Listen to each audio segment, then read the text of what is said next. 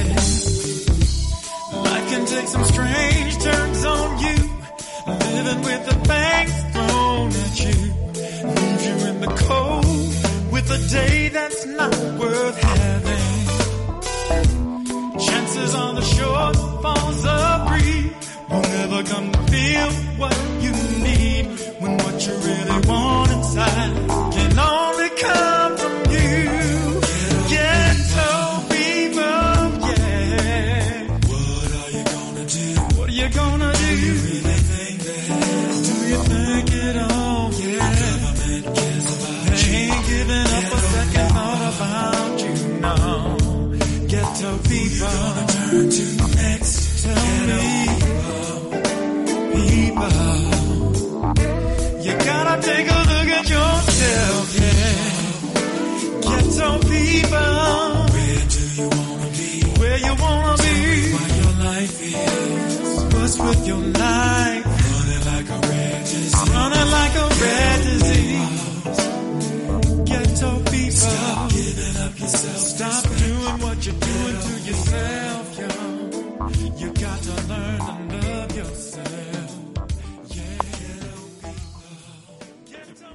You are listening to African Perspectives, where we view the issues of our day from an African worldview and African-centered perspective.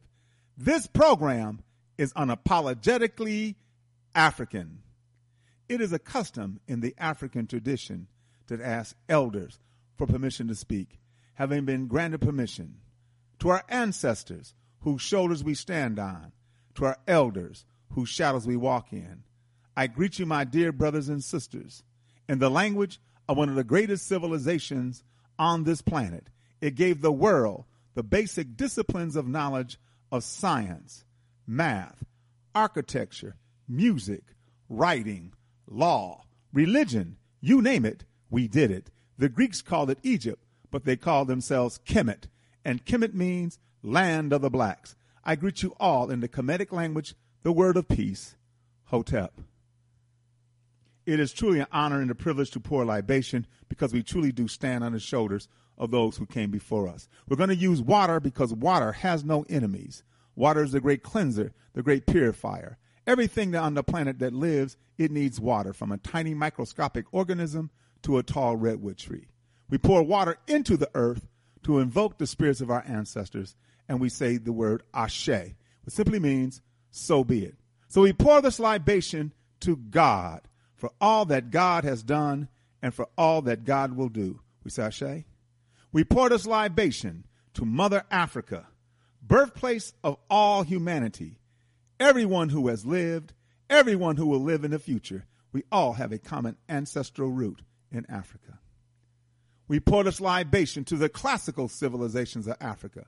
I mentioned Kemet in the opening. Kemet was the height, the apex, the zenith of African high culture. But there were others as well, as Timeri, Punt, and Nubia. So we pour this libation to the classical civilizations of Africa. We say Ashe. We pour this libation to the contemporary civilizations of Africa, of Ghana, Mali, Zonghai, Benin, Great Zimbabwe. Civilizations that were flourishing and growing while Europe was in a medieval or dark age. The University of Sankore at Timbuktu, an outstanding educational institution. So we pour this libation to the contemporary civilizations of Africa. We say Ashe. We pour this libation to the Ma'afa, the Holocaust of our enslavement, the Infakani, the great tragedy, uprooted out of Africa. Our brothers and sisters lay a carpet along the Atlantic Ocean. We're in North America, South America, Central America, and throughout the diaspora. So we pour this libation to our brothers and sisters who suffered the Ma'afa, the Infakani, the Holocaust of our enslavement, the great tragedy. We pour this libation in their honor and in their memory. We do not know their names, but because of them and their sacrifice, we are here. So we say Ashe. We pour this libation to those who fought against enslavement. If you ever heard me do a libation, you will know that we were not slaves. I repeat, we were not slaves. We were captives. What does a captive want to do? Get free. So we pour this libation to all those men and women who fought against enslavement. In fact, I maintain that some of us are more of a slave today than we were in our initial captivity, because some of us are a slave to vice, to corruption, to drugs, sex, and violence. So we pour this libation to those who fought against enslavement. Gabriel Prosser, Nat Turner, Dingmark Vesey, Harriet Tubman. We always resisted, and we will always resist. So we pour this libation in the name and the honor of those men and women who fought against our captivity. We pour this libation to those unborn, those young men and women who will once again lead us back on the stage of human history as a free and proud and productive people. We sashay. We pour this libation to brotherhood and sisterhood, together for the union of family. We need each other. We don't have good family life. There's a saying, conditions shape conduct and consciousness. The conditions in our community are bad. The conduct towards each other is not good. Because why? We lack consciousness. And consciousness is more than just awareness. Consciousness is a deeper understanding of who you are historically, who you are culturally. So once we begin to understand the importance of brotherhood and sisterhood together for the union of family. Brothers and sisters, let us all say, Ashe, Ashe, Ashe. Shem Hotep means go in peace. Asante Sana means thank you. You are listening to Time for an Awakening Media, part of the Black Talk Radio Network. For podcasts or live programming, hit them up at timeforanawakening.com. Good morning, African world. You are listening to African Perspectives here on the Motherland Media Network on timeforanawakening.com and blacktalkradionetwork.com. And I am your host, Baba Oshi. Hotel family. Hope everything is well with you today. Hope you're going to have a good day today. And I know in preparations for tomorrow's day of Misgivings. And I hope the weekend is good as well. Yeah, Black Friday. Black. Yeah, right. The consumerism. This is African Perspectives. We're here every Monday, Wednesday, and Friday from 11 a.m. to 1 p.m., 10 to 12 Central, 9 to 11 Mountain, or 8 to 10 Pacific, any other time around the world. But if you cannot listen to this program live, you can always go to our archives at timeforanawakening.com. At the top of the page, you'll see podcasts. Click on that. The drop down, you'll see African Perspectives. Click on that. And there will be programs that are dated and titled. But of course, whatever search engine you use, Firefox, Google, Internet Explorer, whatever, put in Baba, B-A-B-A, Oshi, O-S-H-I.net, BabaOshi.net. And those programs will be right there for you as well. Okay. Other programming that we have here on Time for an Awakening Media. This program, once again, is every Monday, Wednesday, and Friday from 11 a.m. to 1 p.m. Eastern Time. And all times are going to give our Eastern times. On Mondays, from 8 p.m. to 9 p.m., Black Therapy Central with Dr. Kamal and Dr. Mawia Kamban and their daughter, Nataki Kamban. And then from 9 to 10, Conversation Reparations with Brother Jamoki and Sister Lacey every first and third Mondays. On Tuesdays, Black Reality Think Tank with Dr. William Rogers from 8 to 10. On Thursdays, from 7 to 8, from 7 p.m. to 8 p.m., Mississippi on the Move, the Black Liberation Movement. Mississippi on the Move. If it's Friday and it's 8 p.m. Eastern, it's Time for an Awakening, family. Time for an Awakening with Brother Elliot and Brother Richard. On Saturdays, from 7 to 9 on Saturdays, the Sankofa Elders Council. And then on Sunday, at 7 p.m. on Sunday, once again, Time for an Awakening with Brother Elliot and Brother Richard. And, of course, the number to call is 215-490-9832, 215-490-9832. Oh, right here is a program note. If you have been receiving when you go on to tune in to listen to this program and you're receiving commercials, try to, they put in commercials on my program. I ain't getting a dime. Here's a site that you can go to, a link you can go to, and I'll repeat it. But of course, if you want me to send it to you, I will do that. Just give me a call at 414-324-5796, 414-324-5796, or if you can jot this down, https:////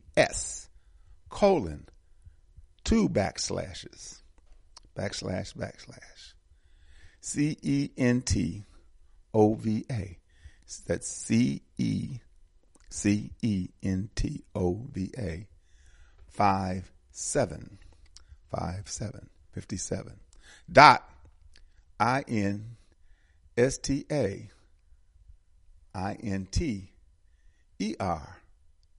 INTERNET.com/PROXY proxy / and then of course Time for an Awakening TIMEFORANAWAKENING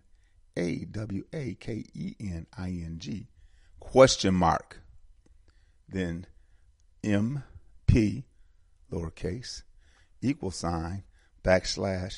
/STREAM stream STREA. Hope that works for you. I'll repeat it again because I know it's kind of foul to get those commercials, when you shouldn't be getting no commercials. You know what I'm saying? Yeah, you don't need to have no commercials unless it's me, what I'm doing right now. That's right. We Buy Black. We Buy Black, the largest online marketplace for American African-owned businesses. WeBuyBlack.com. Girl and bro, get everything you need from American African-owned businesses is WeBuyBlack.com. Africa for the Africans. Brother Bomani Tahimba is in Tanzania. He'll be back on the 28th. We'll be talking with him when he gets back, I think, December 6th, something like that Wednesday. And I'm quite sure they're having a fantastic time. But go to the website, africafortheafricans.org. This next trip is December 24th to June. This next trip is December 24th to January 5th, 2023 to Ghana. The next trip after that is March 30th to April 10th to Senegal and to Gambia. Then March 24th to June 5th, and that's Ghana. And then July 20th to the July 30th, 2023, Rwanda. November 16th through November 27th, 2023, Tanzania. And then December 24th to January 4th, 2024, Azania, formerly known as South Africa. Azania. That's another reason why, brothers and sisters, they don't control South Africa, because they really control it. One of the name of Azania, it still ain't named that, because white folks still control it. You got that? Yeah. March 29th to April 9th, 2024, Liberia. And brothers and sisters, go to the website. Of course, you can buy land. You can invest. You can repatriate. The Kashi projects, where repatriation could happen there for you, or any other place that Brother Bomani can show you. All right. Africa for the Africans. If you want to see pictures, go to Facebook.com/Bomani. You want to see videos, go to YouTube.com/Bomani2007. Africa for the Africans. Habesha. Habesha Incorporated. Habesha stands for Helping Africa by Establishing Schools at Home and Abroad. Habesha. They had their launch back in October, early part of October, with the Kashi project in Ghana. And it's beautiful, man. It's really beautiful. And, of course, the programs and things that Habesha does. Habesha is a Pan-African organization that cultivates leadership in youth and families through practical experiences in cultural education, sustainable agriculture, entrepreneurship, and holistic health and technology. The projects that they have here, but these are ongoing projects that are also going to be going on the continent, which is Habesha Works, Black to Our Roots, Golden Grower, Sustainable Seeds, and the Urban Green Jobs. That's right. It's a beautiful thing. Habesha. HabeshaIncorporated.org. LEDGE. LEDGE stands for Land for the Environmental Development for Group Economics. Brother Peter Brown and his group, the LEDGE group, are doing great things. Of course, they deal with the 4 areas of human existence, the 4 areas of human necessity, the 4 areas of human, you got to have it. Food, water, clothing, and shelter. Food, water, clothing, and shelter, brothers and sisters. And they have 12 projects on 6 countries. 12 projects in 6 countries going on as I speak. Over 170 employed and over 260 members. Become a member of the Ledge Group. In fact, if you become a member of the Ledge Group, you can buy land in Tanzania. $250 an acre, you can buy land in Tanzania. Abibitumi, Abibitumi, A-B-I-B-I-T-U-M-I, Abibitumi.com. Abibitumi.com. Brothers and sisters, go to Abibitumi.com. A lot of good things are happening on Abibitumi.com at this time. There's all kinds of classes that are going on. And you can buy things, shop, all kinds of good stuff. Abibitumi.com, A-B-I-B-I-T-U-M-I.com. Smile Pharmacy. Smile Pharmacy. Brother Jabril, give him a call. If you want to change some things in your life as the new year begins, or start right now, here right now, give him a call at 731-327-6229. That's 731-327-6229. Smile Pharmacy. Send him an email, SMAIFARMACY @gmail.com. Pharmacy. The Moses West Foundation. I know Black Friday, and then what is it?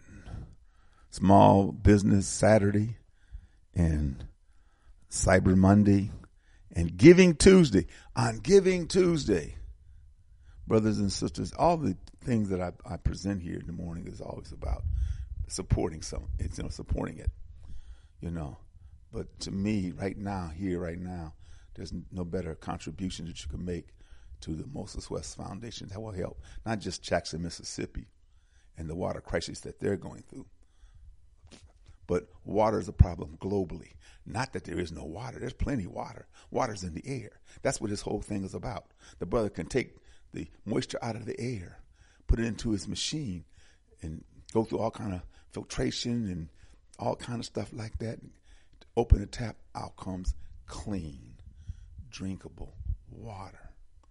That is approved by FDA and other agencies. So that's the Moses West Foundation, brothers and sisters. The MosesWestFoundation.org. Go online. Read what they're doing in the Jackson, Mississippi, and other areas. And of course, he builds them, and he's a former ranger, so he has government contracts, but he wants these private contracts. He wants to be able to go out and help people, and that's why he said, "No, I don't really want to. I don't really want to donate. I mean, I don't really want investments. I'm looking for investment. I'm looking for donations. I'm looking for this to help people that when you donate, you recognize you're not getting anything back but the satisfaction that you know that you're helping somebody. And to me, although I give, I want that money to be earmarked for the continent because of all the things that happens on the continent. What's happening right now, and of course the Eastern Africa, Ethiopia, Eritrea, drought. Somalia, drought. So, there that is. Yeah.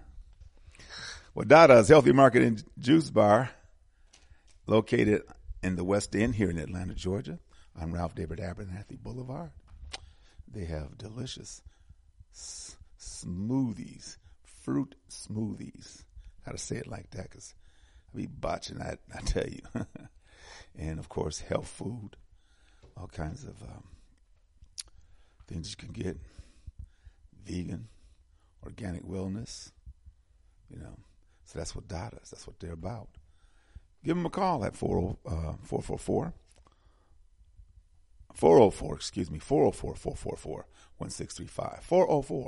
404-444-1635, with Dada's Healthy Market and Juice Bar. They're located right across the street from the Soul Vegetarian Restaurant, up the street from the Shrine of the Black Madonna. And, of course, the shrine is open now. Of course, the holiday season is coming up. Kwanzaa, good place to check out the Shrine of the Black Madonna. The Medu Bookstore in the Greenbrier Mall, Mama Nia, beautiful sister, and she has plenty of books, postcards, greeting cards, gift certificates, T-shirts, figurines, all kind of good stuff. Also, too, she has a lineup of presentations that she has for the community, book signings and so forth. Give her a call at 404-346-3263, 404-346-3263. The Medu Bookstore in the Greenbrier Mall. The Black Dot Cultural Center and Bookstore and Coffee Bar in Lithonia. Brother Gazimde Ajamu. Give him a call at 770-305-6373. He does the same thing with the Mama Nia. If you looking for a book, and he'll try his best to get it for you, So yeah. Brother Gazimde Ajamu, 770-305-6373. There's light in the Black Dot. And they're off of Highway 20, Interstate 20, east of Atlanta. You exit and go left and stay on that street, and then there will be the Black Dot Cultural Center and Bookstore. Now, stay on the interstate. The next exit 75, Turner Hill Road, and then make a right. On the third light, make another right. And on the left will be the new Black Wall Street Market. The new Black Wall Street Market. Yeah. They're doing some things. I've been saying I got to get out there, and I do. So I'm going to come back and report to you some of the things that are happening there, how things have progressed. I definitely want to do that. Tomorrow night, and I'm quite sure they'll broadcast because they're like me, that these ain't holidays for us. In fact, when we broadcast on these days, we tell them what they ain't. Us lifting us to economic development cooperative for our people in the spirit of Ujamaa. Cooperative economics, or as we like to say, family-centered economics. Their Thursday night broadcast every Thursday night on blogtalkradio.com. blogtalkradio.com/ULU. The name of the program is Dare to Win. Every Thursday night from 9 to 10. From 9 to 10 p.m. And the number to call, you can call to listen, or you can call to get questions, comments, or concerns, is 929-477-2789. That's 929-477-2789. Us, lifting us. Homeland Village and Cultural Gift Shop, located in Macon, Georgia. Brother Abijah Changa, he has it going on, man. He has everything. He's got furniture, clothing, health products. He even has a vegan restaurant on the premises. That's Homeland Village and Cultural Gift Shop in Macon, Georgia. 2910 Napier Avenue, Macon, Georgia, to be exact. Give Brother Abijah a call. He's open Tuesday through Sunday at 11 a.m. to 8 p.m. Give him a call at 478-256-1166. That's 478-256-1166. Homeland Village and Cultural Gift Shop in Macon, Georgia.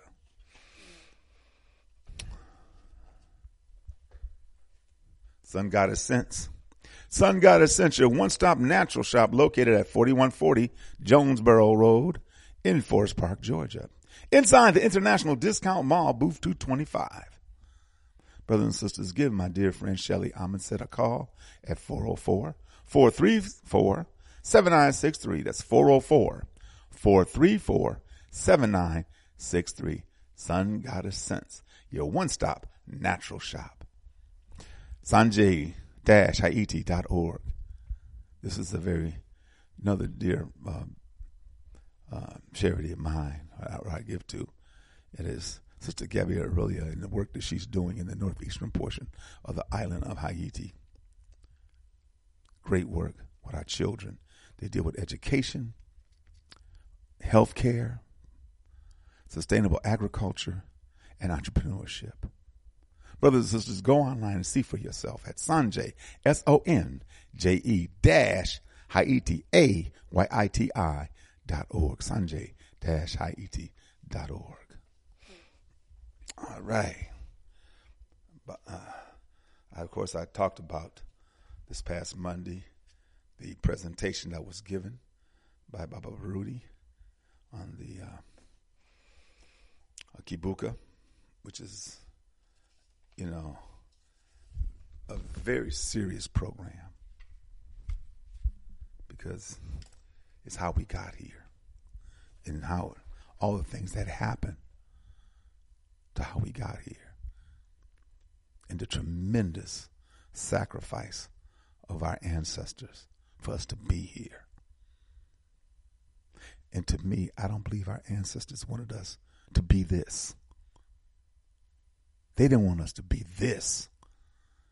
They wanted us to be African, to be who we are. Afrikan Institute, brothers and sisters, if you want to give to Afrikan Institute, which is the educational, that's the main thing for Baba Rudy and his lovely wife, Nia, is to educate our young warriors. Make your check or money order out to Afrikan Institute, P.O. Box 10786.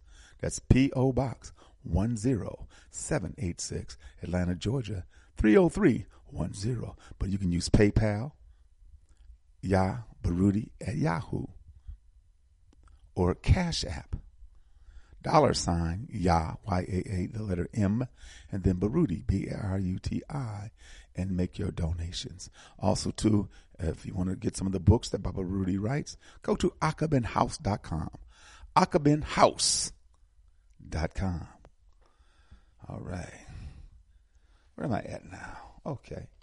I know this is the portion of the program that I always love, and that is the Inye Sesim of daily revolutionary thought. I was putting my glasses on. That's what happened there. Gotta have them.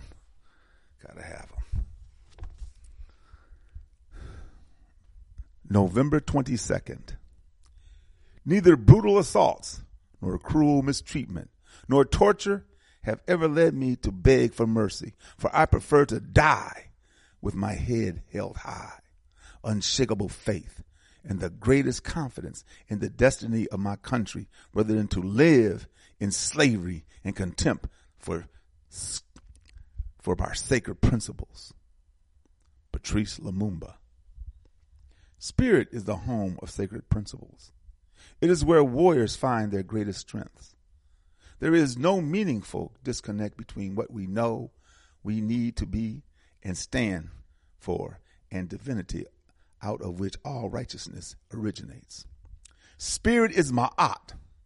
When it comes to ma'at, when it comes to the liberation, empowerment, and sovereignty of African people, for the warrior there is only truth and lie. No gray area exists.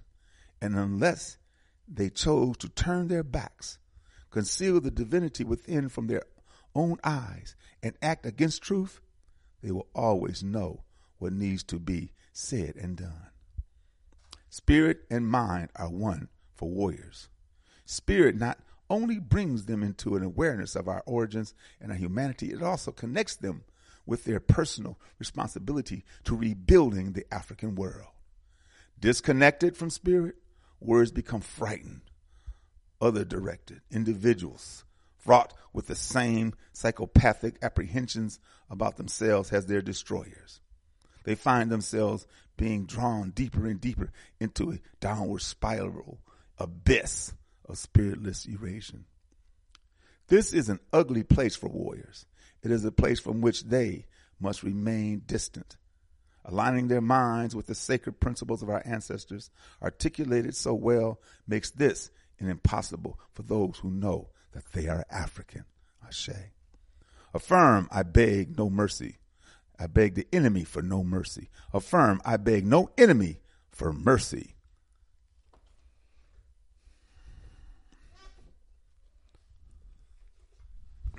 Excuse me. November 22nd. A man of power is hard to find. The epic Sanjara. If we wanted to build a liberation army, where would you find the best, most experienced conscious warriors?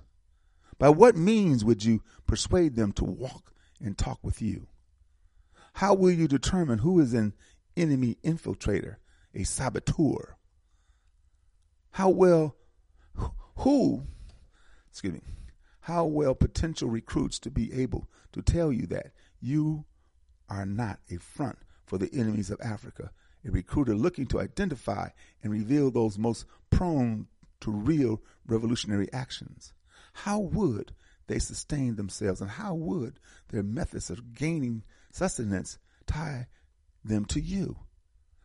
How will secrecy be maintained from the inception of their recruitment? How do you assess their abilities and utility? Will they unquestionably submit to a direct order or a master plan?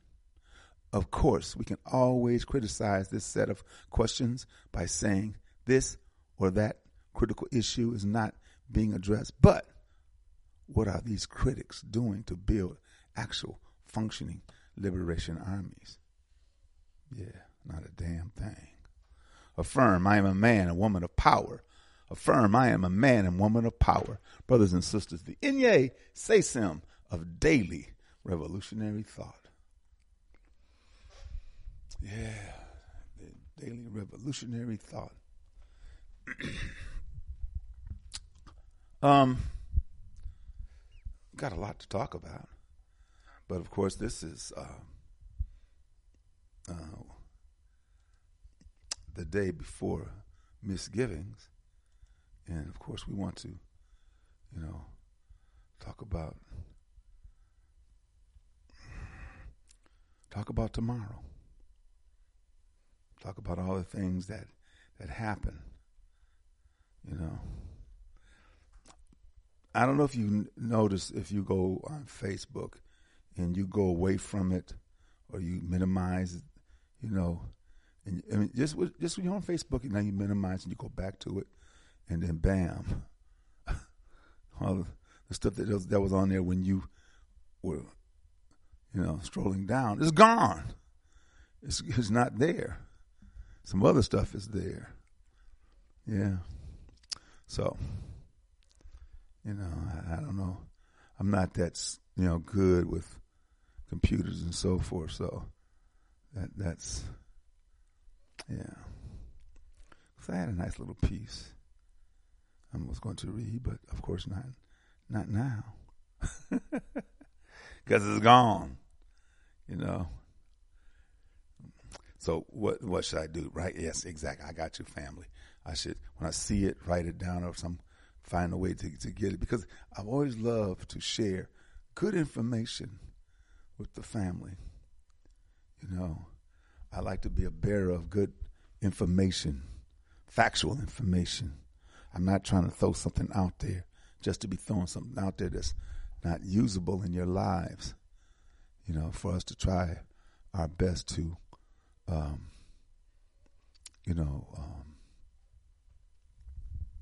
raise ourselves up out of this muck and mire and embrace our Africanness, embrace each other.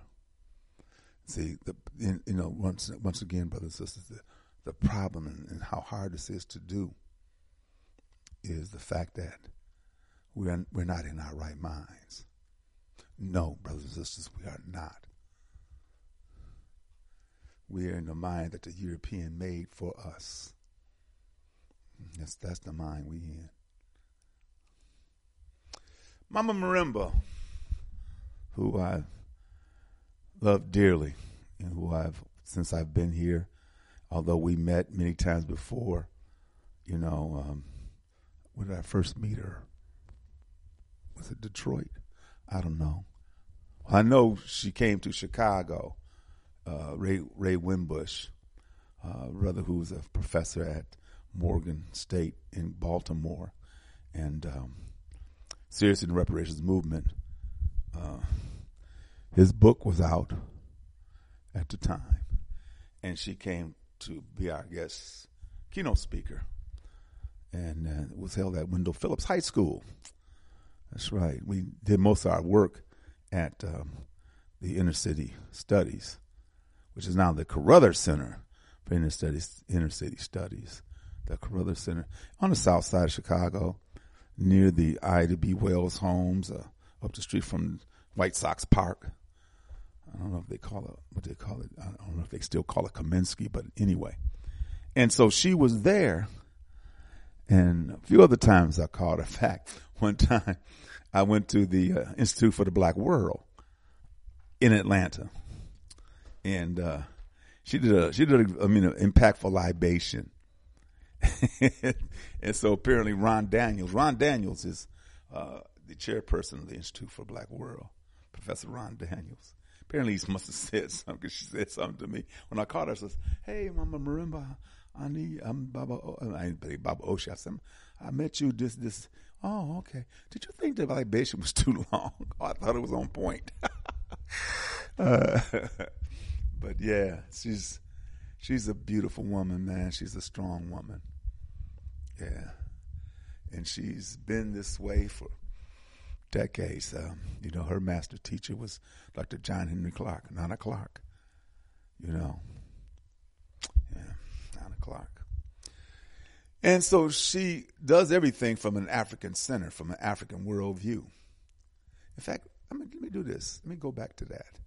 Let me find that out. Let me find that piece. So she said, "Well, what is an African center?" Well, let's go to Baba Baruti again and see if we can. Hopefully we can. I'm telling you, when you leave and you come back, for whatever reason, the one that you wanted ain't there no more. And so I want you to be clear on what an African center is. Come on.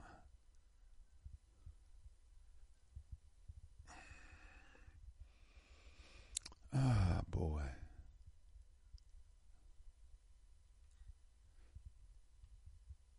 The other part about that, why does it seem that the one I want is the one that's gone? And yes, brothers and sisters, it is gone. Wow.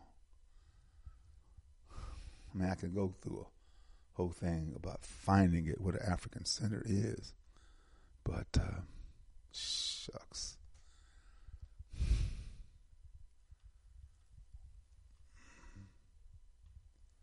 Man, oh man, oh man. I wasn't down this far. Well, anyway. Shucks. She wrote a piece some years ago about this day, tomorrow, the day of misgivings. And that's what she called it, an African-centered misgivings, an African-centered, indigenous-centered view. Indigenous, of course, she means the people who are indigenous to this land. I ain't talking about all those Negroes who, I'm an Indian, I ain't no African. And here's the piece.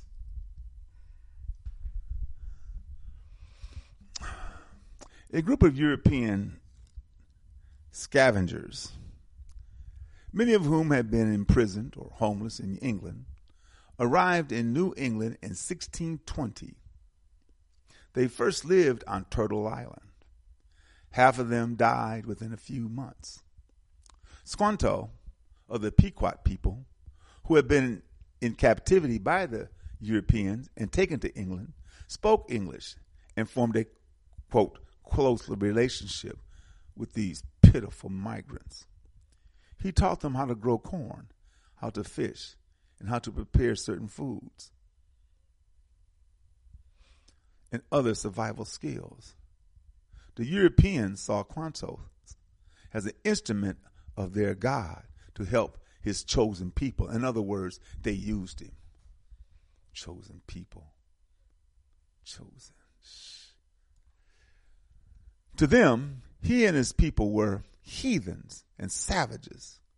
The worldview of the indigenous people, much like the African worldview, taught them to give freely to those who had nothing. Squanto is said to have negotiated a false treaty between the nearby Wampanoag and the, quote, Pilgrims.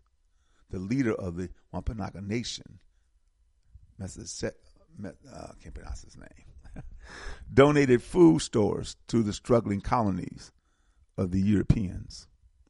In 1621, having survived a hard winter due to the help of the Wampanoag, the Europeans celebrated, this was their custom, to have a thanksgiving to their God. No Wampanoag members or any other members of any other indigenous nations were invited. And yet, they came and supplied most of the food in return for helping them to survive.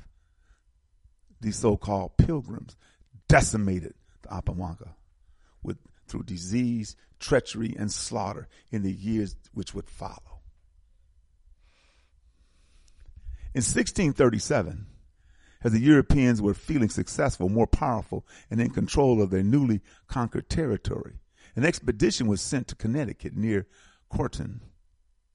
Over 700 indigenous people, Pequots, were celebrating their yearly harvest, the annual green corn harvest festival, when they were taken by surprise by the European invaders.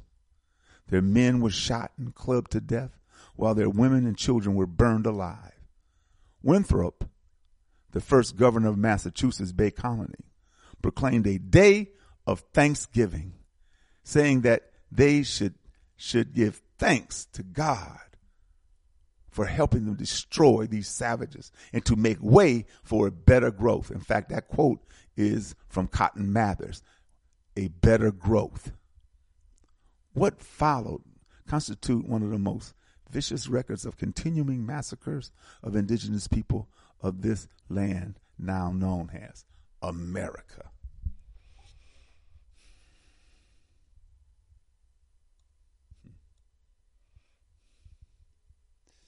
Yeah. It became a custom of the Caucasian to follow each massacre with a day of thanksgiving. Rewards would be given to those who returned with the skulls of indigenous people. Later became scalps. You got paid.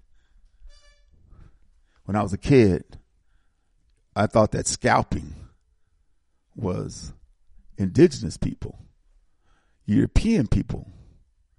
Later it did. Indigenous people, when they moved against another group, they would scalp and go to the European fort, and they would turn those scalps in for whatever it was. Was it money? Was it whatever? Wine, alcohol, guns.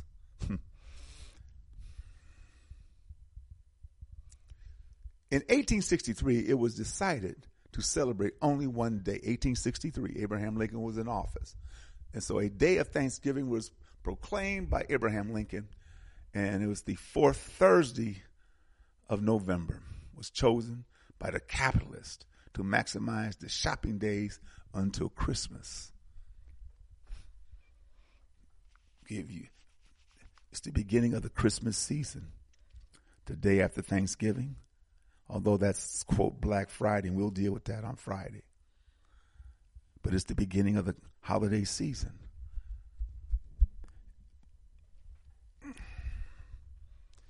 In 1970, at the 350th anniversary of the landing of the Europeans, a leader of the indigenous people prepared a speech in which he told the true history of Plymouth and berated the Caucasian people for robbing the graves of the Wampanoag. The officials of Massachusetts did not allow them to make that speech. Every year since then, indigenous people of this land have looked upon the fourth Thursday of November as a day of mourning. You can look up Russell Means, Susan Bates, and Jacqueline Keeler for more information on the day of mourning. Truly. We as African people in America are victims of the same process that resulted in the murder of millions of indigenous people and the decimation of their nations. This is the legacy of Europeans in this country. Taking without thanks, taking without giving is exploitation. Change is not easy. We are used to celebrating with our families on this day. We do. It is also so good to come together and to share a meal with each other. But we do not have. But do we have alternatives? Do we have alternatives? And we always need to be in the process of growth. Growth makes change necessary. We can change a little at a time, remembering that our goal is sovereignty. Remembering that our goal is sovereignty. Our people who were brought here and suffered all throughout the diaspora and even on the continent. Those 54 states with many of the boundaries that you see still carved up by Europeans. We want sovereignty. We want to make determinations and laws and everything that we do based upon who we are, with no outside interference. We want sovereignty. We want independence, self-determination, liberation, and sovereignty. We want to do for ourselves. We want to control our land. These things cannot be done here. We cannot do them here. The European is selfily entrenched in this land, in what is now called Australia, entrenched in that land, and other places that the Caucasian decided that's who he wanted to take. Some stuff he did have to give back. We want sovereignty. One, when you are with your family on tomorrow, take a moment to remember and talk about the true meaning of this so-called holiday. And that is the true meaning that the European killed people and thanked his God for allowing him to kill men, women, and children. The European came here with the desire to take this land, the ever encroaching, manifest destiny. It's their manifest destiny.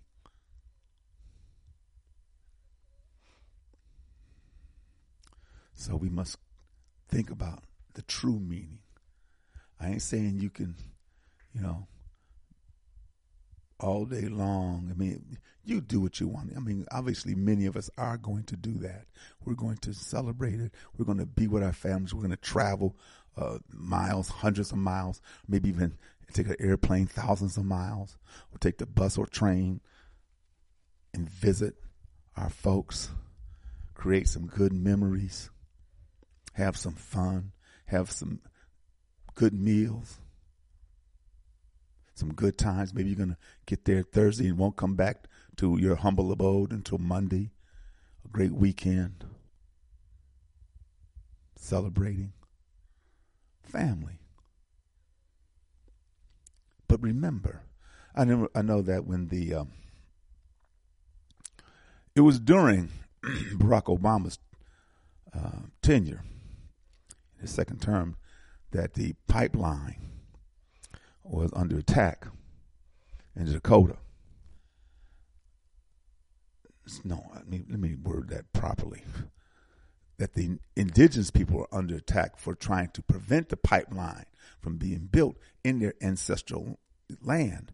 But of course, the Europeans said, I don't give a damn about your ancestral land. I'm going to build it anyways. Because they wanted to build it, was it Pierre or Bismarck? Whatever. That community said, no, it ain't happening. And it wasn't no deal, so it ain't happening.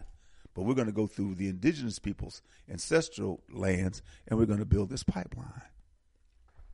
And even after all the protests, indigenous people going to Washington, other people supporting them, they did it. Yeah, and it bust, as usual, destroying some waterways and so forth. But it did it. They did it, especially since Trump came in. Trump won the election of course, before Thanksgiving. And then he came into office in January. And just like Ronald Reagan, when he came into office, Jimmy Carter had put solar panels on top of the White House. As soon as he came in, he took them down. And once again, oil was the big business. In fact, they bought out the solar and wind to suppress it. And they made big money. In fact, Ronald Reagan, the Republicans, the disparity between people who have and have not has never been wider, and probably hopefully never will be wider than it is right now. And it needs to be brought back into some kind of damn sanity that some people have billions and billions of dollars while a multitude don't have nothing. Look, when I say that like that, you know what I think about? Nigeria. I think about Nigeria. Let me give you a comparison between Nigeria and Libya before they killed Muammar Gaddafi. Because Muammar Gaddafi wanted to really help Africa. There was no better friend to Africa than Muammar Gaddafi at that time. He was willing to create that gold dinar, that gold coin. And if you wanted some oil or you wanted some other minerals, you had to deal with that in that way. They said, oh, hell no. And if you know anything about it, look it up. He was not some desperate. He was not taking money for and not sharing with the people. They love Muammar Gaddafi. It's a damn shame what they did. And Barack Obama did it. Him, Hillary Clinton, and European countries, particularly England, France.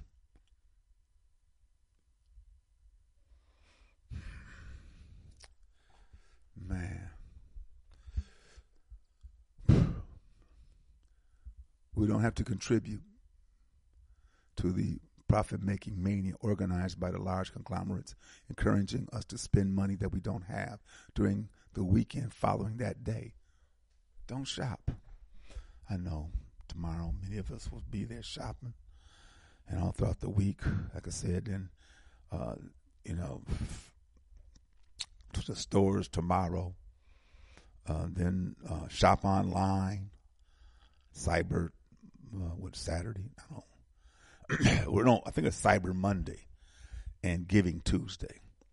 So after you don't spend all your damn money on all other things first, now whatever you got left, please give. Please give to organizations and entities that are helping people. Make the sacrifice to fasting on that day. Yes, it will be a challenge, but you still can enjoy your family and at the same time identify with those who were exploited, for those who were murdered and raped of their resources. We have been as we have been. This is not a cause for celebration. No, it's not. Let us choose a day on which the Pan-African world nations gives thanks. That'd be beautiful, wouldn't it?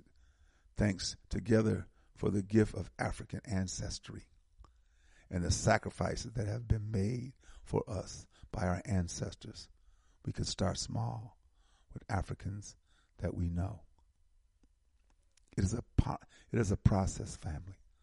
Let us begin it now. Ashe.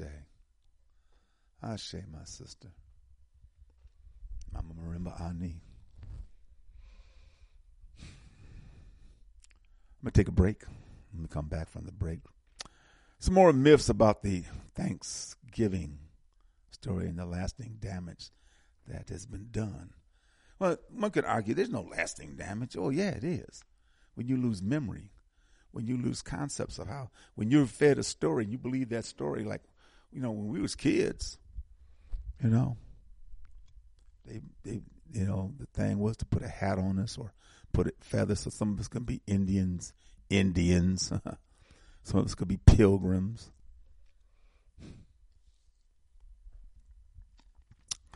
When you look at this history, to me, there's no way in hell. Yes, I know we all have Caucasians that we know that were some good people. At least they were good to us and in our presence. They were cool. But I ain't talking about no individual white folks. I'm talking about the Caucasian collective, that you can see what they have done. It's very visible what they have done. The rape, the robbery of people's lands and resources. You could see this. And yet, you still want to hang. Yeah, I know. You still want to hang. I tell you.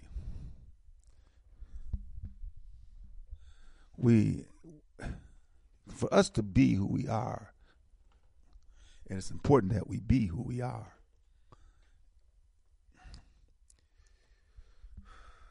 Man, I don't know, family. Sometimes you deal with it, and sometimes it's just makes you, like Brother Nathan McCall's book, it makes you want to holler. Marvin Gaye makes you want to holler. Throw up both of your hands. Makes you want to holler. So, we're going to get ready to do this and take this break, and then we'll come back a little more. Then, of course, I want you to join the conversation. Give us your perspective. Okay, at 215-490-9832. 215-490-9832. Brothers and sisters, you're listening to African Perspectives here on the Motherland Media Network. We'll be right back. You are listening to African Perspectives with host Brother Oshi on Time for an Awakening Media, part of the Black Talk Radio Network. For podcasting or live program scheduling, hit them up at timeforanawakening@gmail.com.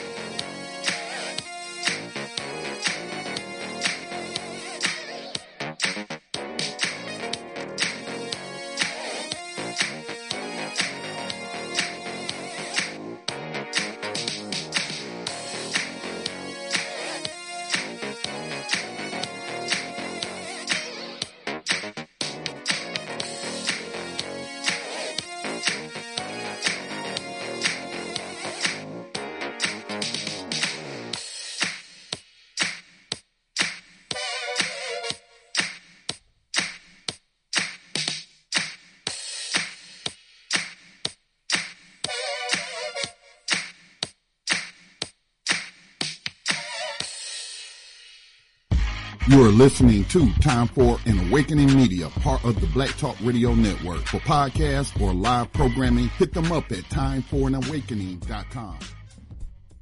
Welcome back, brothers and sisters. Once again, you're listening to African Perspectives here on the Motherland Media Network on timeforanawakening.com and blacktalkradionetwork.com. some funk for you. Love some funk. I want the P-Funk, uncut, the bomb. Yeah. So, here's an article I found on the internet. Claire Bogos, and she's a correspondent for the Smithsonian Institute, talking to this European Caucasian, David Silverman, might be European Jew, whatever. He writes in his new book, and this is a few years ago, "This land is their land. This land is their land." The Wampanoag indigenous people, he says Indians, Plymouth Colony, and the terrible history of Thanksgiving. The troubled history. Much of the story is myth, riddled with historical inaccuracies. Beyond that, Silverman argues that the telling and retelling of these falsehoods is deeply harmful to the Wampanoag people, whose lives and society were forever damaged after the English arrived in Plymouth. He focuses on the Wampanoags when the so-called Pilgrims landed in Plymouth Rock in 1620, and the chief offered the new arrivals an entry, primarily as a way to protect the Wampanoag people against their rivals, the Narragansetts. For 50 years, the alliance was tested by colonial land expansion, the spread of disease, and the exploitation of resources of Wampanoag land. Then tensions ignited into war, known as King Philip's War, or the Great War with Wampanoag people. The conflict devastated the Wampanoags and forever shifted the balance of power in favor of European rivals. The Wampanoags today remember the entry into their homeland as a day of deep mourning rather than a moment of giving thanks. And she speaks to the gentleman, and she speaks to him, and he gives insights. Silverman is a history professor at George Washington University, and it makes the argument that in his book it was wrong. And the myth, what is the Thanksgiving myth? The myth is the myth, of course, we all know it. Like I said, we probably grew up of these friendly Indians. The Indians land here, and the people meet them, and they kind of kick it around or whatever.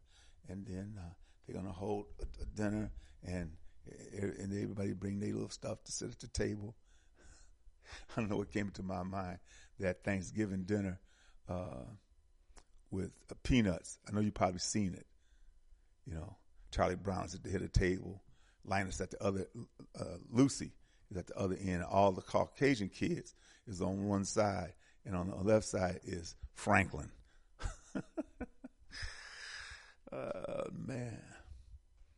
Sometimes they don't need to send you no subliminal messages. They just throw it right in your damn face. Teach them how to live in this new place, sit down to dinner with them, and then disappear. They handed off America to Caucasian people so they could create a great nation dedicated to liberty, opportunity, and Christianity for the rest of the world to see and to profit from. That's the story. It's about Native people conceding to the colonialism. It's bloodless and in many ways an extension of the ideology of manifest destiny.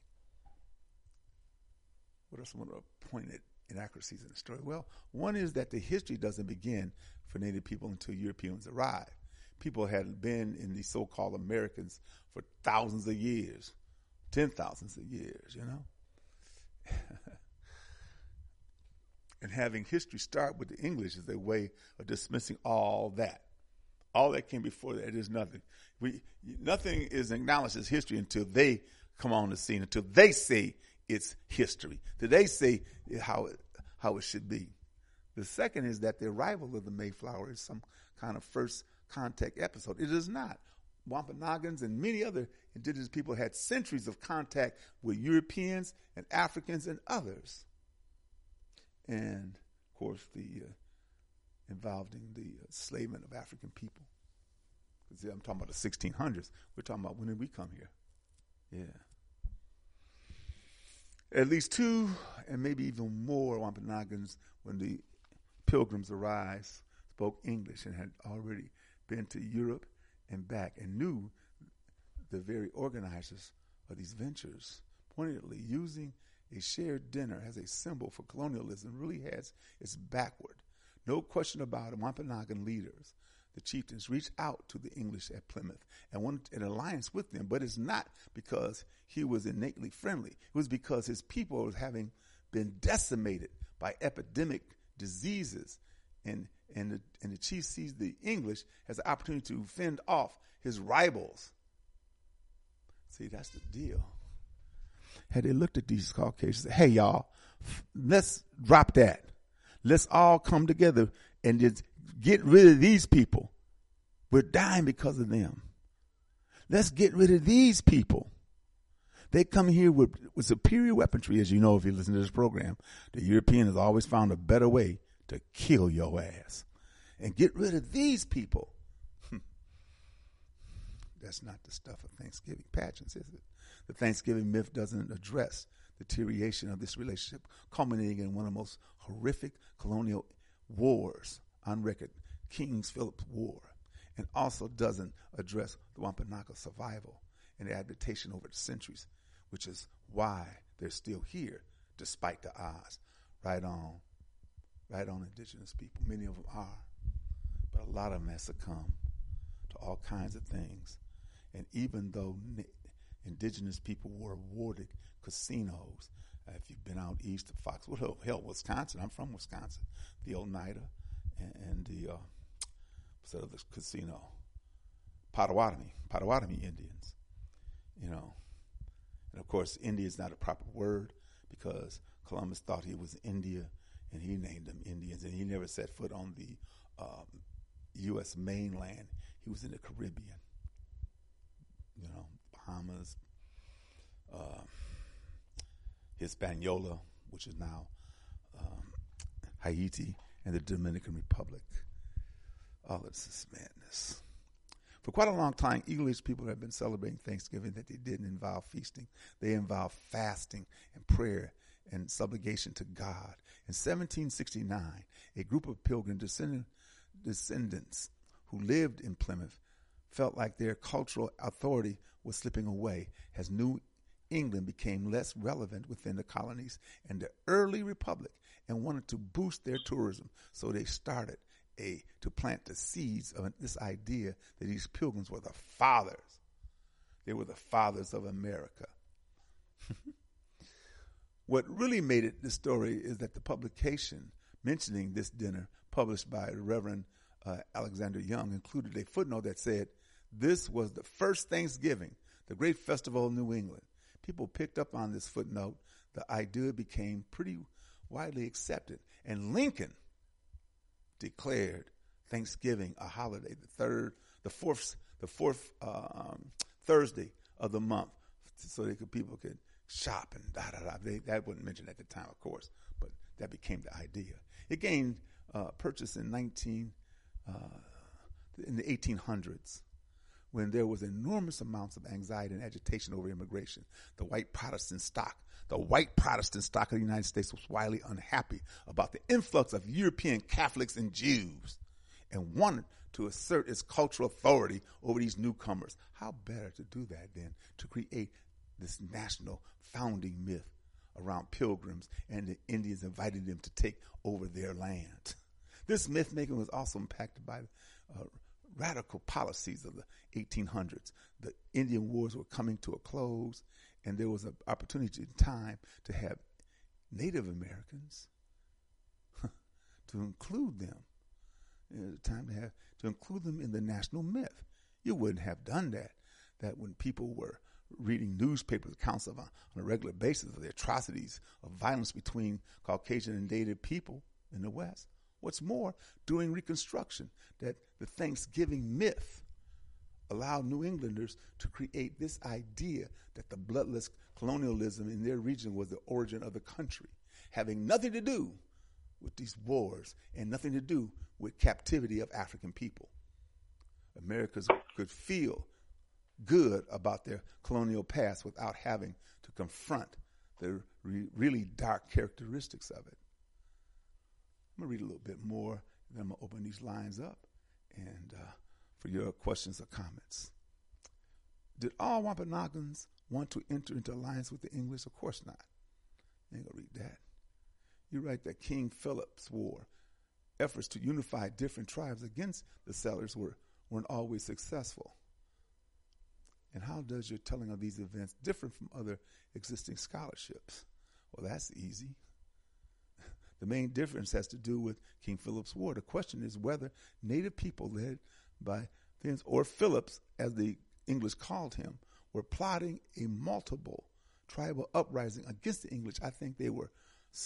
That's what they should have did. Some of the historians' colleagues think it's a figment of paranoid English people's imagination. But I see a lot of warning signs building during the 1600s and 1670s from the Englishmen who lived very nearby the Wampanoag people and were terrified of what they were seeing on the ground. I see a pattern of political meetings between native leaders who hated each other, and yet they were getting together over and over again. It adds up to me. That's right. These people would start to realize, hey, man, bump these people. Get these folks off our land. There's this tendency to see the English as the devils in all this. I don't think there's any question. They were in the wrong. But it doesn't let them off the hook to say that native people wouldn't take any more. And regardless of that, I think the evidence shows that native people had reached their limit and recognized that if they didn't rise up immediately, they were going to become landless subordinates to English authority. And this is about to contrary to the Thanksgiving myth that one can get. That's the story we should be teaching our children.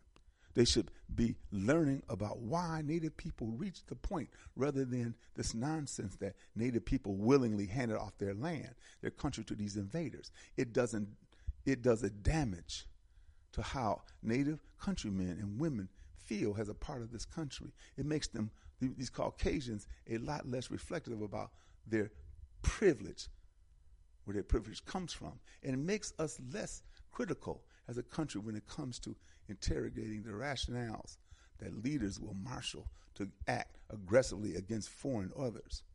If we're taught to cut through the colonial rhetoric, we'll be better positioned to cut through modern colonial and imperialistic rhetoric. I agree. 913. Hey, Rick, how you doing? I'm good, brother. How you doing? I'm well, thank you. Can you hear me? I can hear you. Go ahead. Okay. Yeah, I just so much appreciated what you were reading. And, having a little bit of knowledge of history. I remember, brother, the first time I read David Walker's Appeal. I must have been about 16 years old. And that just directed me. I mean, nobody around me, that was my direction, And that is a book that I insisted, and some of my children got angry at me that I insisted that they read that book. Mm-hmm. I don't care what else they do, read this book. Because you need to know, the reality of not just what your father talks about, but what people have been talking about 250 years ago. Exactly. The same thing. And to give them an idea of what the future should be about as opposed to what the present is. Mm-hmm. And I had one of my sons tell me one day, and if I had died at that moment, I would have realized I had lived a good life. He said, "Dad, that's the best book I've ever read." Right on. And the thing is, and I'm not. This ain't about me. I'm just making a point that we constantly talk about how we can, and I don't. This is not you. I'm saying most of the media that we hear, and they talk about how we can make things better, and as an ironic point, that same son that I just mentioned, he told me one of the best things he did was move out of the house and start taking care of himself. Yes, that's a great thing. And there's a lesson in that. Yes, I mean it. Yes, that's when you know you've been successful. That's right. In teaching your children how to how to live. Mm-hmm. First of all, they have to, we're still family. I still love him. He still loves me. Of course. But he's got his own life to live, and that's how we should be about these white folks here. And some people call them Americans. They're white folks. I mean, you can just look at them. They're really not even white. They're pink folks. And sometimes I say it just to let them know that I see you, for what you are, and you're not white. I know what white is, and y'all ain't white. But that's just like a little put down that I have to throw out towards them every once in a while to put them in their place. But I'm just saying. It's true. It's the truth. I ain't going to tell them nothing that ain't the truth, but they tell me, yeah, we all Americans. No, we ain't, because you don't. The thing says that the sons and daughters of Africa have no rights that a white man, they were able to identify them as a white man is bound to respect. Yeah, that's the Dred Scott. That's the Dred Scott decision of 1857, man. And Judge Tandy, Chief Justice, wrote the opinion on it, and it's still applicable today because that is the mindset. Today, never was overruled. Never was. And people don't realize that when they go into courts, they are automatically in a minority. They are automatically a defendant, whether they're a prosecutor or what. It's up to the pink judge to determine. The jury can say something, and the judge can even overrule them. So we don't really understand. Dr. Jerome Fox has an excellent book that I've read, and I continue to read because every time I read it, I see something I didn't see the last time. I would recommend it to anyone. Especially children or young people. Children often don't like to read, but, when you get 15, 16, your mind is developing. And there are points in there that, and he's not the only one, of course, but there are points in there for the modern and the future time that young people should have in their minds to recognize their place in society, number one, to recognize the opponents to their success and their happiness that are built into the society, to recognize like what we call racism, but it's really just evil. We call it racism for lack of a better word. And somebody one day will come up with a better word for it. I just call it evil. Yeah, because there's no way in the world that even someone that I don't like, that I'm going to mistreat them. I'm going to just stay out of their way. You know what I'm saying? And if they need a ride and it's raining and I got a car and they're walking, I might even offer them a ride. See, these people would splash water on you. Drive by, find a puddle, and just go by fast. Mentality. Yeah. Well, and like I said, go ahead. I'm sorry. That's the thing that I always often said about racism. In fact, I'm going to do a piece on racism very soon that I've done many times before because there's no such thing as race. Race is a human construct. Right. There's no such thing as race. There's only one race, that is the human race, of which African people are the fathers and mothers of. Europeans created this idea, this concept of race, giving themselves the top position with everybody else at the lower position. And you can look up two individuals, specifically. One is Carol Linnaeus, and the other is Johann Blumenbach. Those two individuals they talk about all the time, and see, because they made this concept of race up, and we've have been impacted deeply by it, that we're the black race, and of course they're the white race, and right. That's why I don't exact opposite. By the way. Exactly. So that's why I don't deal with race. I say it this way: European, Caucasian extremism. Because I don't use supremacy. It's extreme. Their mindset and what they have done to people is extreme. European Caucasian extremism, privilege, racism, and privilege. I put the racism there because they're the only ones that created it, and they're the ones that perpetuate it. And of course, it has established their privilege because of this idea, this false concept of race. But of course, it gives them the right, they feel, through this concept to subdue. And of course, the theology of it,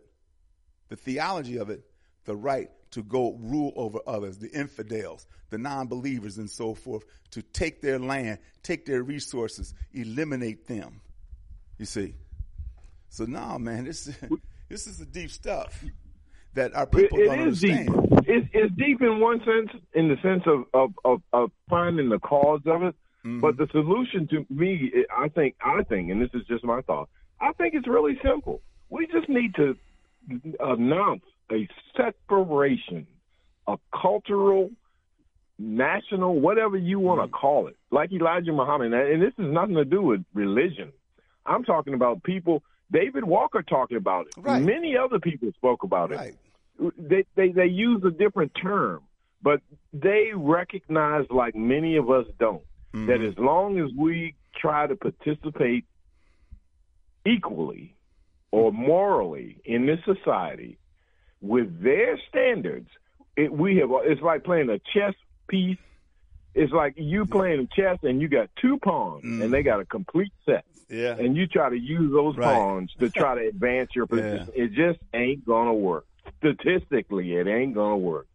And they come up with these terms that try to make you think, you and I think that we're just like them. No, we're not. We're not just like them. We're, in fact, I'm glad the terms black and white are being used because we are the exact opposite of them. Mm-hmm. Even though we do things that we sometimes don't like, we don't do it for the reasons that they do it. They have a whole society. Man, these people are going into outer space. They're getting ready to turn this planet into a big old plantation.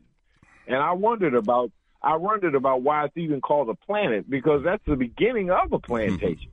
The first 5, P-L-A-N-E-T, you know what I'm saying? And that's what I see that their future is about. That's what Elon Musk is advocating and going about.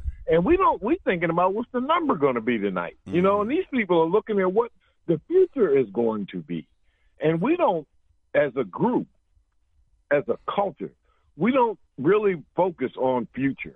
I want my grandchildren to be able to open the windows in the morning and feel the fresh air come in and go out and do what it is they have in their mind to do that's productive, not to go get a job. Got to get up on Saturday morning because I got to pay the rent. Well, that's what the slaves did. They just give you a few dollars.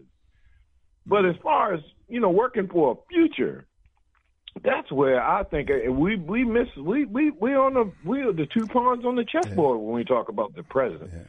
Because we don't have a plan that we are working. And that's why I really do appreciate the people like Dr. Fox and Neely Fuller and those folks that have studied this and really done all the legwork for us. All we got to do is just adapt the principles. Even if you can't do all of them, do some of them. That's how I learned to play chess. I got beat plenty times. In fact, every beating I got taught me something. That's Don't right. do that That's again. what you're supposed to. Exactly. You know what I'm saying? All those things are things you should learn from. Exactly. Well, I got a bunch of other callers. Let me get a couple of these callers in and just hang on with me, Brother Rick. Okay, I appreciate you. Thank you, brother. All right. 443. Good afternoon. Brother Oshi, thank you for taking my call. Hey, Brother Irv. Hey, Brother Irv. How are you doing, man? Oh, man, this show is amazing. It's amazing, and I'm going to tell you why. Because people who Dick Gregory would always say, when the universe chooses you to put the glasses on, you can't take them off, and you can't unsee what you saw. And once you put them on, you see things different. Right. I look at Thanksgiving. And he was using a metaphor, but he was absolutely correct. I see this Thanksgiving and this Christmas and this rabbit laying eggs, that golden chocolate eggs out his butt, and he rose again, and all these things. I see all that differently, because when I was born, I was like my parents, but when I die, I'm going to be of my decision. So I'm deciding consciously to follow this path of what I believe is a truth. And it keeps panning itself out, because you're absolutely correct. Race is a construct which is used to perpetuate white supremacy, and that's basically what it's used for. Yeah, because it's not real biologically. Okay? It can't be. It's not real biologically, but it's real socially. If I can use a pint of blood from a white man and a white man can use a pint of blood from a black man, how are we different? How are we, other than now psychologically being different, being taught to be different? That's why sometimes Oshi people say, I know some white people that's all right, and you do. They're all right, but the system that they live under, they know it's wrong, but they're not going to stand up and say, I'm giving all my money to them black people down the street because they want to go to Walmart. I'm not going to do that. They're not going to do that. And if we don't detoxify ourselves, in other words, we're actually addicted to this lifestyle that we live. If I told my family I'm not coming, and I don't go to Thanksgiving celebrations. I don't do Christmas celebrations. And no one says anything to me. I'm 6'2", 200 some pounds. You ain't gonna say no whole lot to me. But I feel them when I get around them, especially people who are trying to understand. But I let them know that I know no more than you. I am no better or no less than you. But what I am is a person who's not waiting for a savior to come take me and I put all my things at your feet, Martin Luther King, and you get us to the other side. Or Obama. No, I don't do that. Or I'm not going to sit here and say someone who lived 1,000,000 years ago is helping me. Yeah, they helped me with their thought and with the things they said, but they're not coming to get me. They're not coming. Oshi, nobody's coming to get you. They're not coming. Because if the Africans in Africa were coming to the United States to get their kidnapped people, they would have built a boat and came over here and got us. But see, I don't have to go to Africa because Africa's in me. That's right. When you plant an African seed in the United States, you grow an African. You don't grow a Negro, an N-word, and all that foolishness. I could give a damn. We already know the problem. Don't come on this radio and tell me what the problem is anymore. We know the problem. I live real quick, and I'm gonna stop. I live right next to Towson University, which is mostly white. And I see these black sisters walking with these white girls, and they got the white people hair on. Their hair's fake, but the girls they with, their hair is considered real. They got real white people hair. They got the fake white people hair. And they with the white girls, and they hee-heeing and ha-haing, and they're indoctrinating themselves into a culture which they will never be accepted. No. I don't care if they marry a white boy and have little half and half children. But you see that. They're never going. But you see that all the time on commercials nowadays, don't you?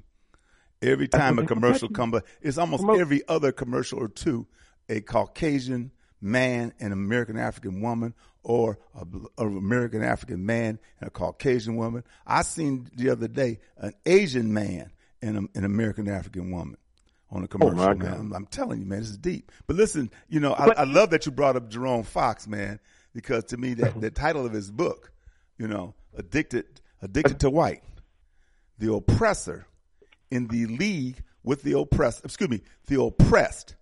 The oppressed in the league with the oppressor, a shame-based alliance. Correct. That's the quote. And that's the part. That's the part that drives it home. When he says a shame-based, those little black girls that's walking with them white girls, they are really ashamed of who they are. Yeah. They hate themselves. They don't want that nose. They don't want that nappy hair. Because somebody told them that nappy was ugly. It's ugly.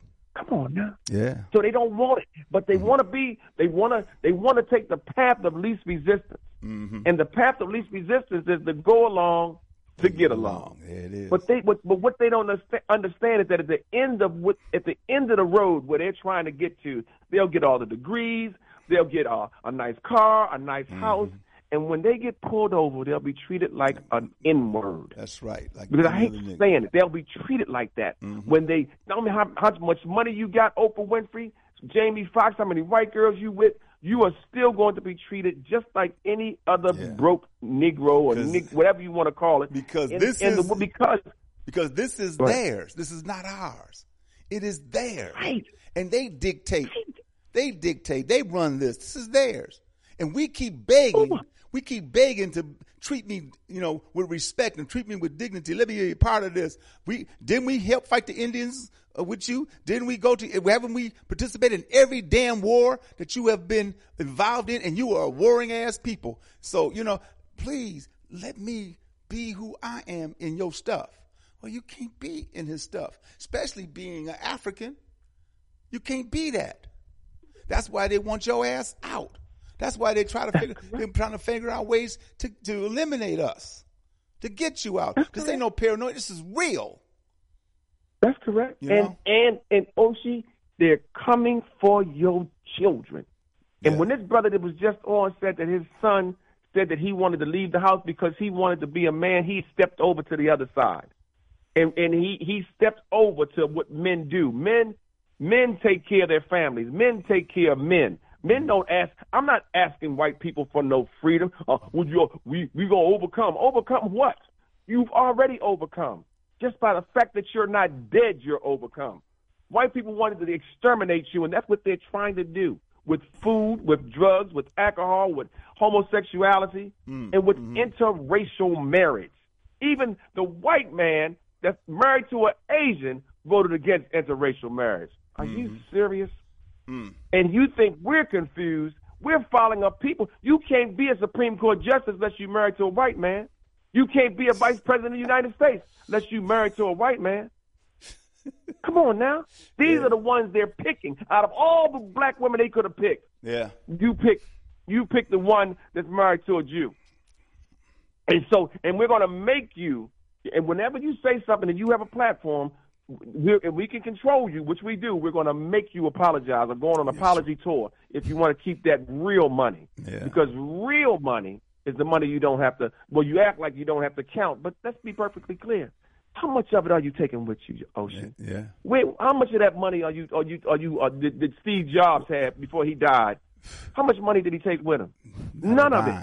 And the thing on that is that when you marry Caucasian, that's who's getting that money. That's right. You know, all those brothers who play basketball, you know, just like all those cats in the Dominican Republic, which is so damn color struck and ignorance that it is pathetic. That all the baseball players, all of them damn near, I don't know one baseball player of the Dominican Republic who's married to a sister or woman that birthed him. I have all the ones that I know of and seen. They all married Caucasian. Let me get some other folks here, Brother Irv, and just stay with me, okay? Put me on mute. Thank you, big brother. Thank you. No, thank you, brother. 347. Good afternoon. Hey, Oshi, the only thing I like white is my teeth and maybe my T-shirts and my socks. You know what I mean? Other than that, man, I'm not too into anything white because, you know, most things white are really bad for you.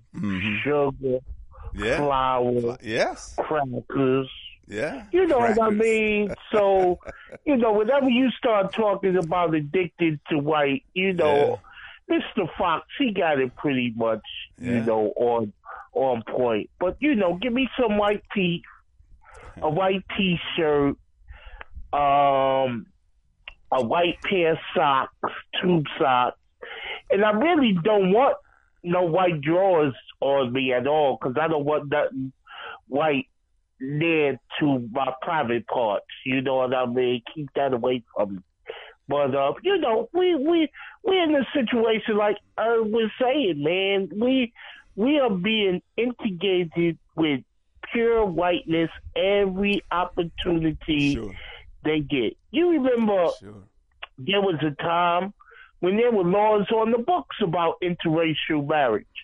Now, between interracial relationships and homosexuality, you can't even watch TV because it's going to be integrated within it every opportunity and chance it gets. So, you know, hey, you know, I don't know, honestly,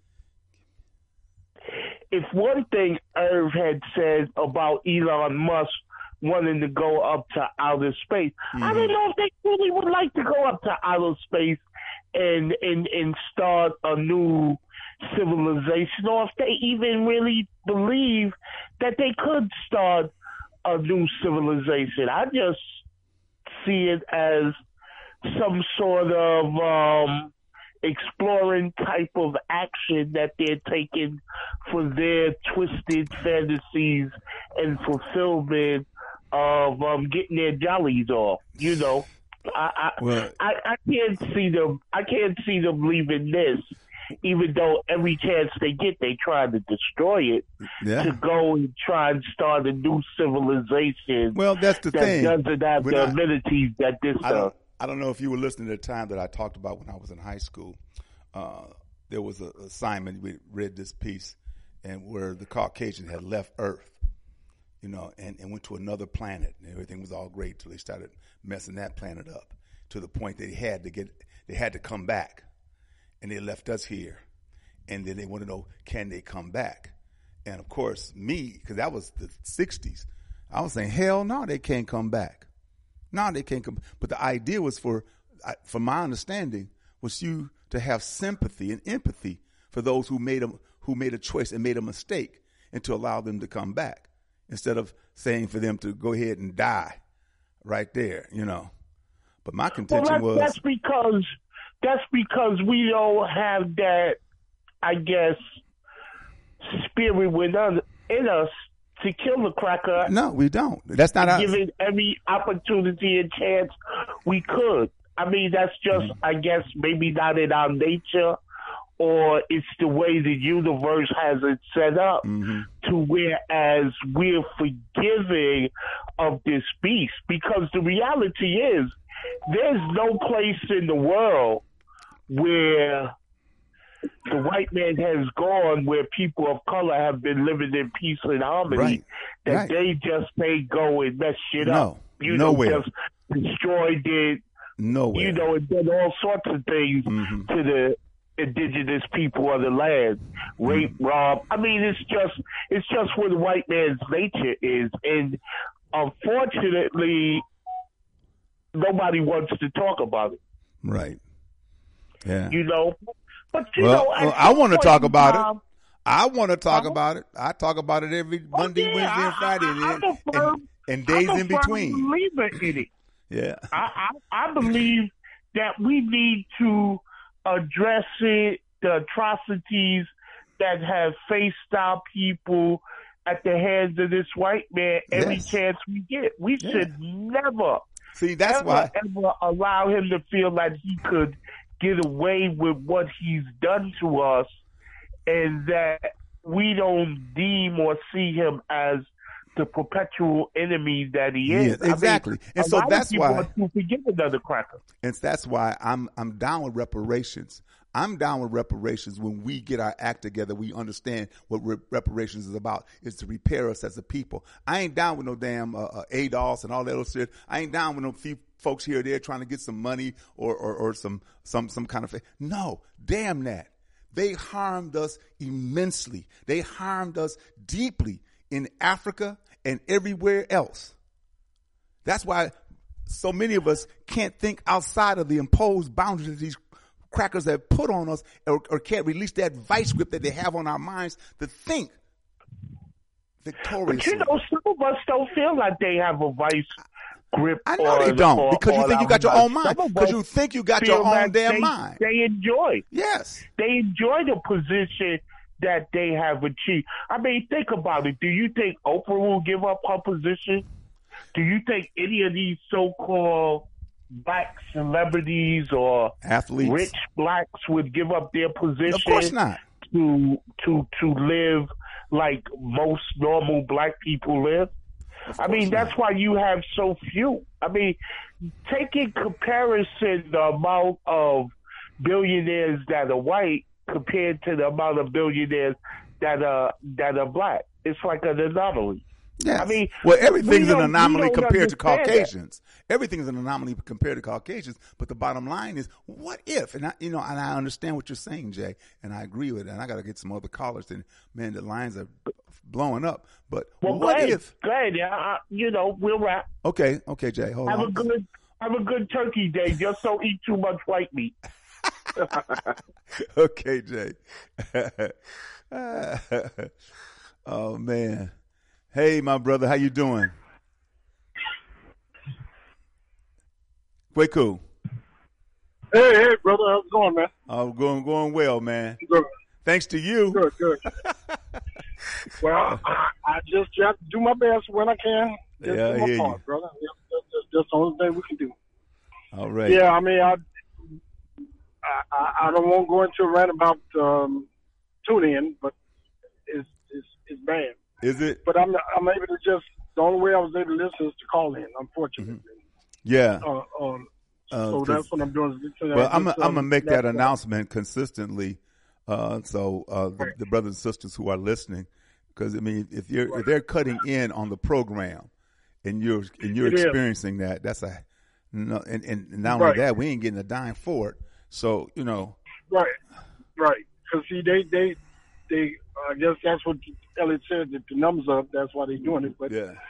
It's a deterrent for people that want to listen to the program. And then it cuts in. Now, I can see maybe one, maybe two commercials during the hour, and hopefully do it coincide with a commercial or something like that. But doing the program is disrupting the program. Yeah. Well, we're going to try to get to the bottom, wherever we can. So I appreciate it. Let me catch this other call. Kwaku, you hold on, okay, brother? Sure. Thank you. All right. All right. 215. Good afternoon. Baba Oshi, peace and blessings unto you. How are you? I am doing well, brother T. How you been, brother? What's been happening with you? Brother, I'm bobbing and weaving, and I'm going to let the good get even. All right. I just want to call in to send peace and love and blessings out to those in the struggle and those having hard times in these times like I'm doing now. You stop by, see what they need. Not traditionally. I told them you don't follow traditions that are not your traditions. That's right. If you need something, you need something. That's right. So also, I believe everyone's living in my world. Every job I've had, I've done it my way. I got fired or I left. I never bowed down to anyone. I've seen many brothers bow down, stand up, even against my own turn against me because of my personality. I believe you have a chance today.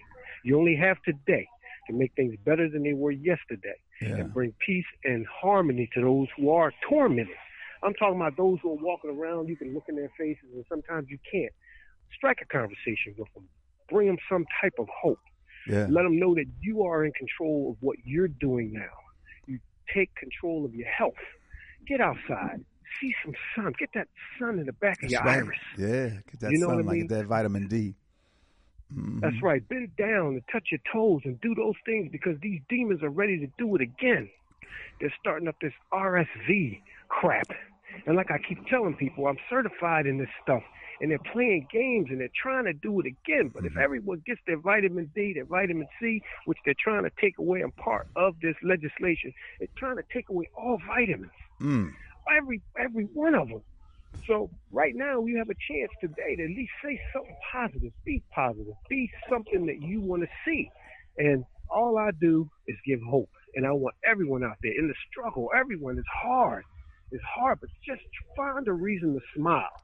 And like I said, if you heard I was celebrating, that's a worldwide lie.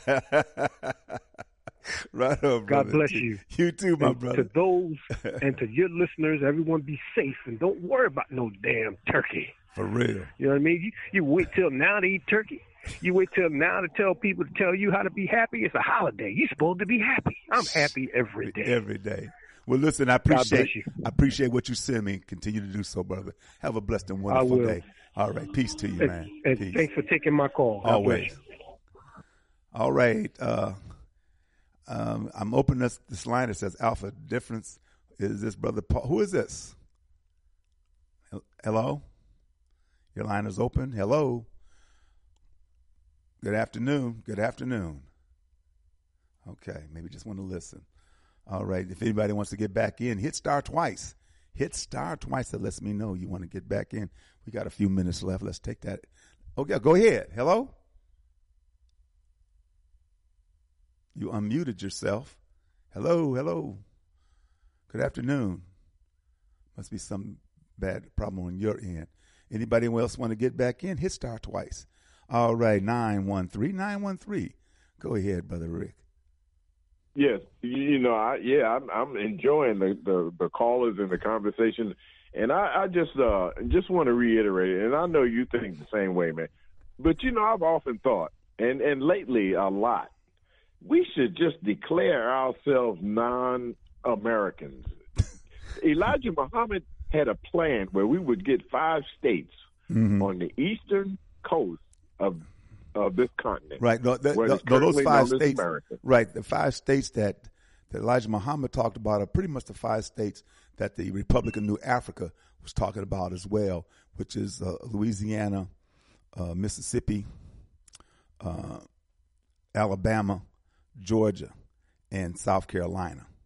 That's right. And we should, it would be a wonderful thing before I finally close my eyes in this dispensation to know that we have that to work with. Because I am sure that those 5 states that you mentioned, sir. Hold on.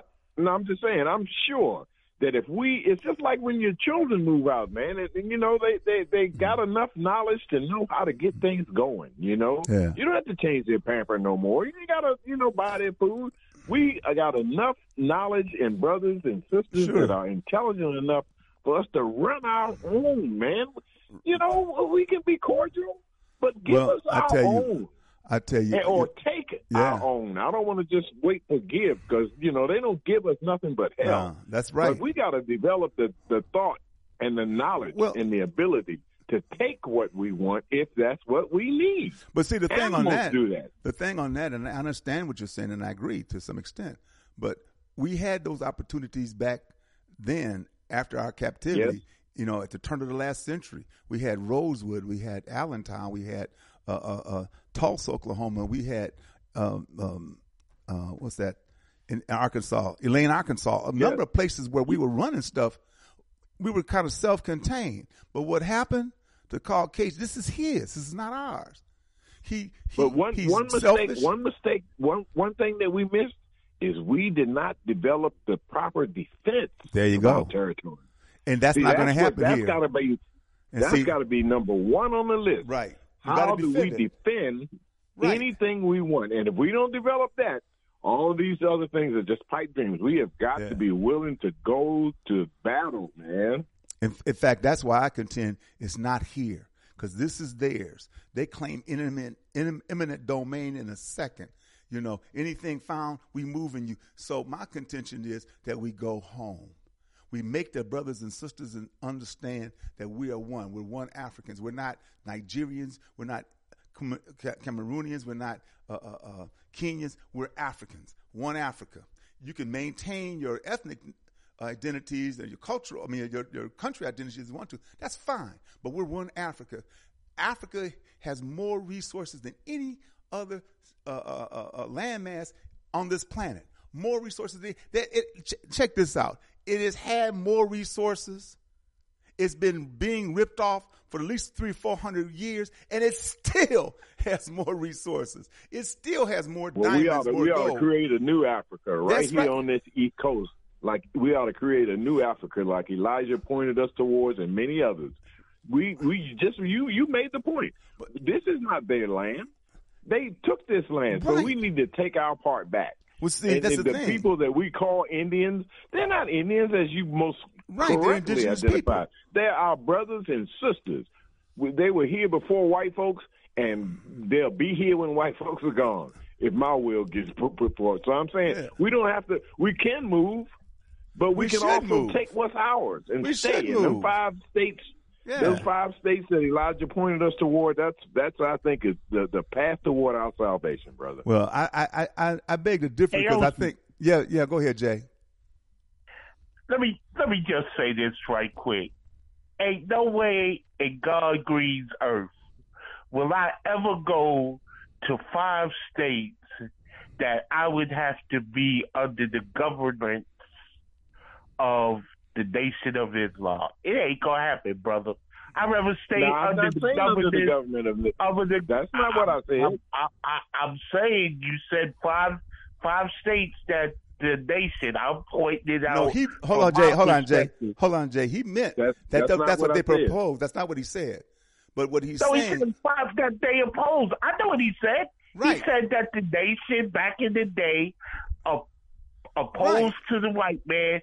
To give them 5 states, but he's not talking about the Nation of Islam controlling it. I'm not advocating anything from the Nation of Islam. That's just common sense, brother. When you can't live in harmony with someone, you get your own. That was the essential point that Elijah was saying. And he said, if you want to show some harmony, if you want to show some appreciation, then let us have 5 states. That wasn't, he didn't say let us all become Muslims. I always thought that was kind of twisted in a sense, because the white man ain't going to give you a damn thing. That ain't how he operates. Right. He ain't never operated on that level. That's why they never got it. And then, now if they want to buy 5 states and they got the resources and the money to buy 5 states, then hey, go ahead and do it. I support that.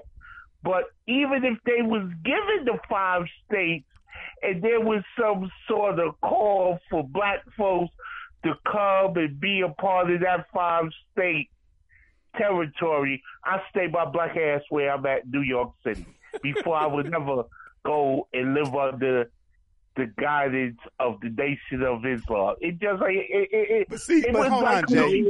I'm going back home. Under that. Right. Yeah, nobody's advocating that, brother. You hearing something that's not being said. I'm certainly not. You said that, brother. Jay. You not listening. Hold on. I got my perspective. Hold on. Got to cut you off, Jay. He's not saying that. What he's saying is the same thing that Republic of New Africa is talking about. We're taking these 5 states and we're creating here in this country a nation within a nation. That's what he's saying. Okay? He's not talking about the Nation of Islam. He just mentioned the fact that maybe he didn't know that Republic of New Africa talked about that, but he knows the Nation of Islam talked about that. So you got that, Jay? I'm clear on that. Okay. I don't know where you get the assumption just because I said that I would not go there from the Nation of Islam under their governance, that I'm disagreeing with what the man said. I never said that he said it. I never said that he said the Nation of Islam should be the governance that's what I heard. So-called territories. That's what I heard. Well, you heard wrong. I'm just saying. Hey, Jay, I can play this shit back, Jay. Go back home. Jay, I can play this back now. Well, play it back then. Because I would rather go back home before I would ever want to live under the guidance of the Nation of Islam. That come on, man. Jay, Jay, you know me and you are in agreement. You understand it, and you know that, because I'm the same. But the bottom line is, and Brother Rick, this is the bottom line as far as I'm concerned. We can't live in the midst of an open, sworn enemy. We can't. They are an enemy to us. We cannot. We have to have our own. And the only place on this planet that we can call our own, even though we're every damn where, the only place we can call our own is Africa. We don't have to ask no United Nations or nobody for permission. The only thing we have to ask for permission to come back home is the brothers and sisters that are there, that are sincere about nationhood, that are sincere about re-Africanization, that are sincere about making Africa the continent that it's supposed to be. That's the only thing. That's right. That's the only thing. And I'm willing to defend that. I wouldn't drop a goddamn throw a punch, throw a brick to stay in this mother. I wouldn't fight. I could hell with Caucasians. I wouldn't either. Yeah. See, we agree on that. We agree on that. Okay. Yeah. Destroy it. Let them do whatever they do, as they say, because this here, there's no redeeming value in America when it comes to African people. And the sad thing is, too many of us want to be a part of this so-called project. And every now and then, you get that wake-up call. You get that wake-up call where they let you know you just a nig. We control you. We dictate your resources and everything. Right. I would really like to hear how Tiffany Cross feels now about her so-called allies at MSNBC and what they did to her. I would really like to know how she feels. And the funny thing is, she's been very quiet since they got rid of her. She hasn't done no live. She hasn't really done no tweets. She leaves a little message every now and then. but she's just been basically cut off at the knees. Well, I think she's she's decent. I've heard her a few times. Yeah, she's decent. Yeah, she is. And so therefore some other entity will give her, maybe a No Neck, Roland Martin might give her a piece on his program or something like that. So, hey, so who knows? I'll tell you like this. I would hope that he would, for the simple fact that we need our own. You always talking about we need our own media. I mean, she has enough of a following that maybe she could do something, or help him grow, because that's what we need. Because the bottom line is, we keep on looking for validation within these white institutions, and when they get sick of our black asses, what do? They just send us on our way. Right. They just cut you off. Hold on, let me get a new caller in. Good afternoon. Good afternoon. Somebody just called in and has a New York Alpha. Good afternoon. Must be having problems with this connection, but I would just like an opportunity, if I can. Sure, go ahead. To clear up, I am not advocating anything about the direction of the Nation of Islam. That's what they do. I'm saying, but I could certainly live next door to someone who's in the Nation of Islam. I could have, you know what I'm saying? Sure. I'm not that rejecting of the idea of us being together, having a nation that is our own. You can call it the nation of popcorn. Well, I don't care what it's called. I want it to be something that's integral with us, man, that we realize we're doing this for not just ourselves, but each other, and most importantly, for our future generations. Even if something starts and fails, at least we got the experience to know the next time we try it, we'll do it this way, or we won't make that mistake again. You know what I'm saying? The unity is really, and that doesn't mean that we always agree with each other. I like Adidas, but I don't buy them because I get the cheapest thing I can get that'll fit my feet. You know what I'm saying? I hear you, brother. So that, and that I can afford, most importantly. Yeah. You know what I mean? So I'm saying that we can have different philosophies and different aspirations, but you, my brother, and if the situation came where I have to defend you and I have the ability to, I'm going to do it. I don't care what you call yourself. I look at you, I hear you, I understand that's a black man. By nature, God put us together. Well, so then it is my obligation to hope the best for you. And if I can contribute to that, then that's what I'm going to do. Well, listen, brother, we're up against that. We're up against that clock. I appreciate you, Jay, Rick, Brother Irv, Brother T. I appreciate you, brother. I'm glad you called, man. You guys have a blessed day, a blessed tomorrow, and on Friday to meet us back here for another African perspective. Your African perspective. You not going to have the itis?